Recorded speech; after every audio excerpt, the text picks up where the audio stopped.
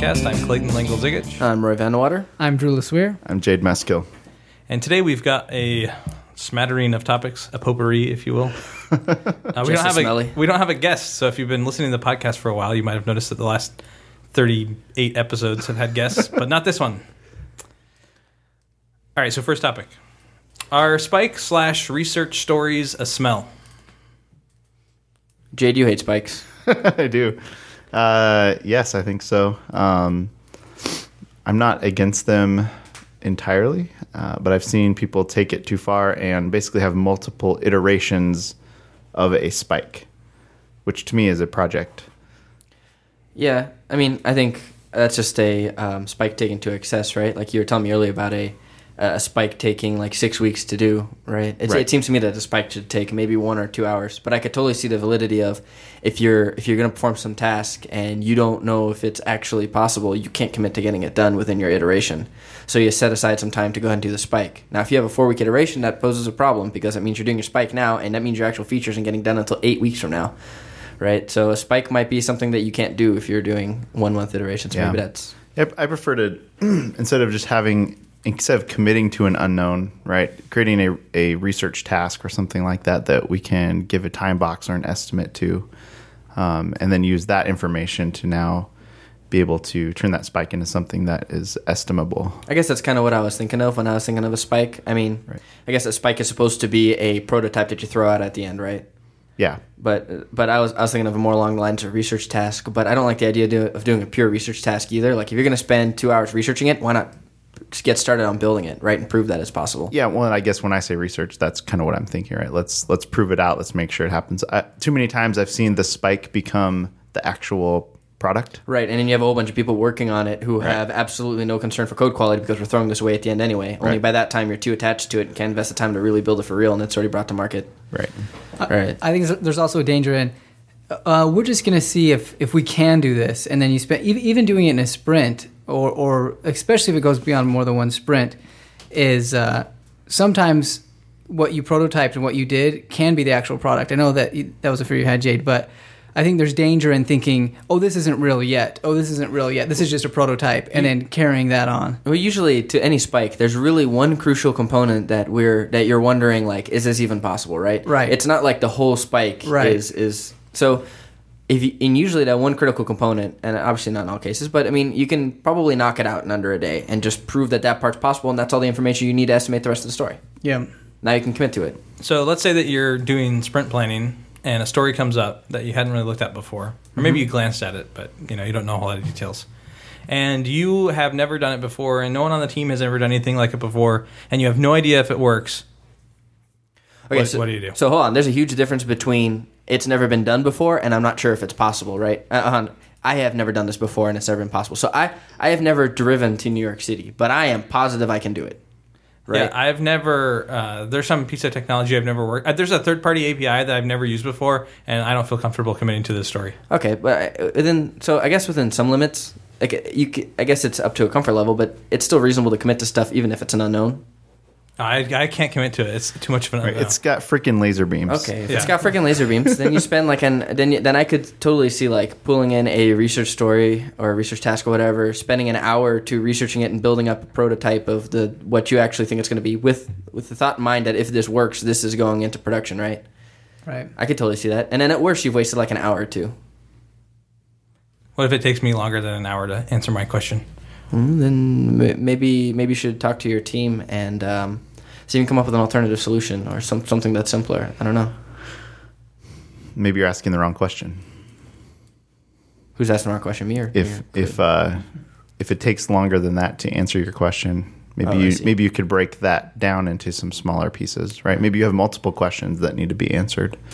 With multiple research tasks, I could see that. Especially if you're like the type of team that has gigantic stories where they take multiple days to finish each one.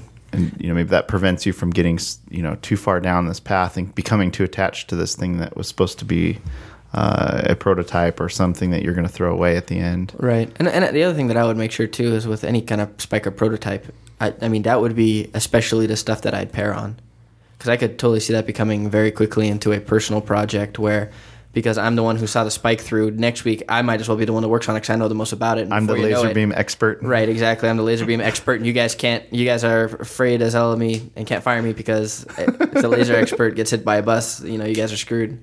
When do you just take the approach of saying, forget the spike or the research thing, let's just do the story, and in part of doing the story, we'll do the 2 hours of research, and we'll just complete it there.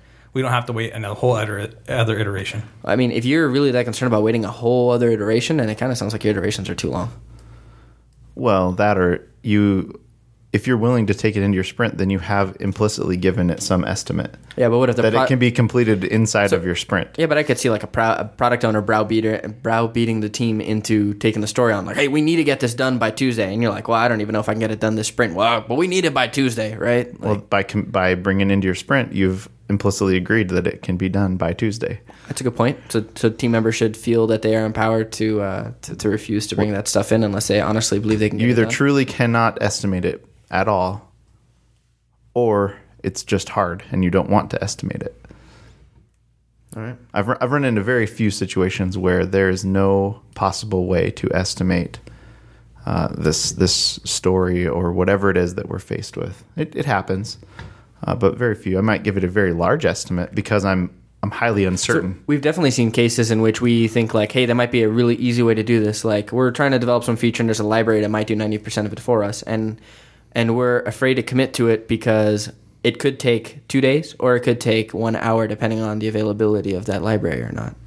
So, I mean, I could see that as being a really good case for we're just going to commit to it because we know at most it's going to take 2 days. It's probably going to take an hour because that library exists or probably exists or whatever. But that way at least you can commit to it. Now, do you leave that extra? Do you commit to the maximum amount of time it would take? So you could potentially be leaving almost 2 days worth of work on the table that you're not committing to? What if we change the scenario up a bit and we say that you are you're doing like planning poker game and you've got this stack of stories that are loosely defined. And you're not talking about the details of the stories, the acceptance criteria, anything like that. But some stories come up and they sound really scary. Do you just how often do you just spike them versus maybe giving them a larger estimate, or what do you do? Sure. I mean, I've been faced with that. I've worked with a team that had to deal with that. And what we ended up doing was breaking that unknown down into some still large, but smaller pieces, right? So we have this huge thing that we just can't estimate. We have no idea how to do it. Well, could we talk about the things that we could estimate and could understand and simplify the equation? And we ended up with some pretty large, loose estimates on the things that were pretty big unknowns, but it wasn't that we could not estimate it at all. How do you know when you are spending too much time estimating and breaking things down just for the sake of getting an estimate versus just kind of trying to take the work in? Or are you suggesting taking the work in without estimating at all? No, I'm saying is it worth it if you have some story that everyone on the team says, or maybe there's one really outspoken person and they want to spike this thing because they've never, go back to the API example. They've never worked with this third-party API, so there's no way that they can size it because it could be the most complex thing in the world. So they want to spike it. Is it worth the time to go through and break the story down so that it can be sized better, or to have a whole separate, spike story to research the API? Are you wasting your time giving an estimate at that point? I guess it kind of depends on whether you need to get it done, how quickly you need to get done, right? Like if you need to get it done this iteration, then the only way to reasonably do that is to break it down into estimatable chunks that you can be, as a team, confident that you can complete it before the sprint is done. So if the product owner determines that this needs to get done this week or as soon as possible, right, like it's a top priority story, even if it takes 3 weeks, I still need it done as soon as possible, then you're going to have to break it down and apply some estimates to it. So if research stories and spikes are smells, how often should a team be using them? Like I don't know, it seems something like it will come up only once every other month or so. In my experience, it's not that common for a spike to pop up. If it does come up more frequently, what does that signal? What could you learn from that? It's probably because you're not breaking stories down far enough to begin with before pulling them into the sprint. Yeah, they're either way too large, or your team is incredibly inexperienced. That could happen. Right? Or your team is just really worried that they're going to be held responsible for their stories and that they've been burnt in the past by product owners that really, pressure them into pulling stories in, or pressure them in, and yell at them afterwards if they don't. So they're like fearful for some reason, kind of thing. I could see that, yeah. Okay. It's like I don't want to commit to anything because I don't want to be kept to this, or I don't trust the rest of my team to actually do it. Yeah. Another thing it could be signaling is that you're missing a skill on your team. Maybe there's a team member that you need to have that has the necessary experience or qualifications. You know, there might be something that really they just don't know how to do, right? If we're a bunch of developers and we need to illustrate something, maybe we just can't do it, right? And so that would be another indication that we're missing a critical person on our team. We talked a little bit about estimates, but you know, there's a lot of teams I think out there that are doing story point estimating basically as part of the planning process. Mm-hmm. You know, does that seem like a reasonable thing to do, or what are some downsides to that? Maybe I don't know. I think I've been guilty of being on teams where we do that. It feels reasonable at the time, but I mean, I can't really name any benefits we get out of it, right? Other than maybe it's like double ledger bookkeeping that we are confident that our tasking matches up to the point estimates, so it's somewhat reasonable, right? We're not pulling in 5 13s in a 1 week sprint. But other than that, I don't really know how much value we're getting out of it. So I think on teams where they're not doing anything with those points, they're not using it to do like release planning or like longer term planning or determining velocity, that sort of thing, then what's the point? But if they're actually using those numbers, then I think it's valuable. So one huge value that I could see getting out of it is it very quickly lets everybody on the team that's part of the estimating process know that they're on the same page or not. So if I think that this is something totally different than you, Drew, and like you throw up a 13 and I throw up a 3, then that means we got to talk because clearly we have two hugely different understandings about what this is supposed to take. Now that should probably come up during tasking anyway. Yeah, but there's some value in that, yeah. Right? Knowing that we're in alignment. Right. I do think that if you're not using them for anything, you're probably wasting your time. Yeah, I think if you're doing a part of the planning process and you're finding that you're estimating even 113, like if you're getting into 8s and 13s, I would seriously consider breaking them down into smaller stories. So they might be useful as an indicator that you need to break stuff down, right? Because if you just start tasking, then it becomes like a boiling the lobster slowly, where you're adding tasks to your story like a little bit at a time, and there's not a clear cutoff point where you're like, okay, this is too much. Like we need to break this into smaller pieces. If you are doing like a release planning, or you are using using the estimates for something somewhat meaningful, does it really make sense to estimate right before the planning? Like, isn't it easy to game the system if you do that? Yeah, I personally think that estimation should happen in some sort of backlog grooming or something outside of the actual planning meeting. You should come into the planning meeting with all your stories estimated and ready to go, because estimation does affect priority sometimes. Mm-hmm. And so the product owner might make a different decision depending on what the team thinks it will take to implement a certain feature. And trying to do all that right during the planning meeting itself can lead to a lot of wasted time and confusion. I agree, but if you're just starting to do something with estimates, or you want to start doing with your estimates and tracking the velocity or doing some kind of release planning, at the very least, starting to collect the estimates right before planning allows you to start collecting velocity data, so that later on when you are doing backlog grooming and you want that information, you have the data available. But I think you could still do the estimates way beforehand and still get something. I totally agree. But if you don't have a backlog grooming session or whatever, and you aren't willing to invest the time yet, I don't know. All I'm saying is you can still get some value out of doing estimates right before planning, but it's not going to be as meaningful or as valuable if you do it as it would be if you were to do it. It takes the same amount of time, right? Yes. But I think mentally separating those concerns is good for a team. Yeah. To treat estimation separate from planning. Right. I agree. So one last topic real quick. Here's a scenario. Let's say that you've got a Scrum team, and in their sprint they completed every single story except there's one story, and for whatever reason they decided that they can't continue on this story and it's blocked. They didn't know something at planning, or something came up and they just can't continue. The assumptions they made were wrong. Does that, like, should the team feel bad about that? Should they feel like they failed their sprint? Is it an exception? They did everything they could, so it's okay? Or what do you guys think? I need a research spike before I can answer that question.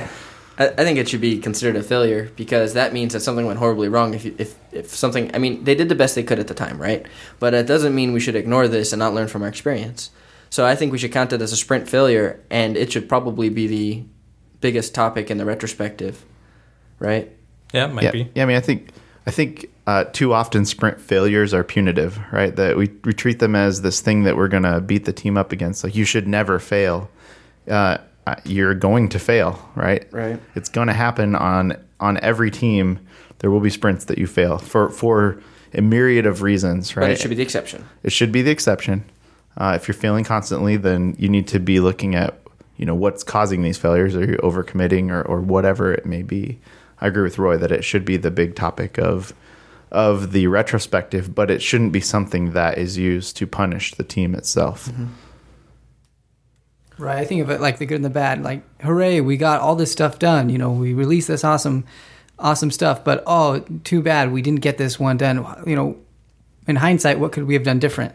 Because I think it's a success and a failure. Yeah, because I'm sure there's something they could have done different to prevent it, right? Like in hindsight, you can see like, we should have done whatever to prevent this. We're asked this question during planning, or maybe we made these assumptions about how this thing was going to work. And, right. So how could we avoid making those assumptions in the future? Or how could we make it? How could we remind ourselves to ask these types of questions that would have caused this particular question to get asked or this answer to come forward or something like Right. that? Yeah, but I think if you're being essentially punished for that, you're not going to think about that. You're just Sure. going to think about how can we never fail again. Sure. Right. Instead of being open-minded about, okay, how could we have done this differently so that we don't run into this again? Yeah, it's okay to fail if we use it as a means to A learning opportunity. Yeah, learning opportunity. Right. Okay.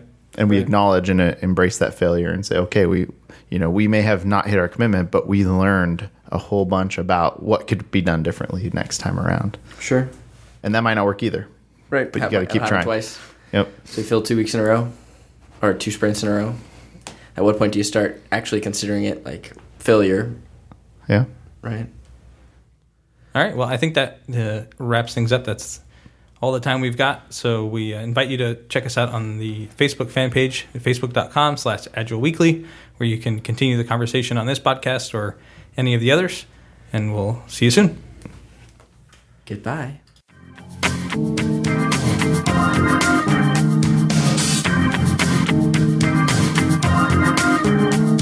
Is there something you'd like to hear in a future episode?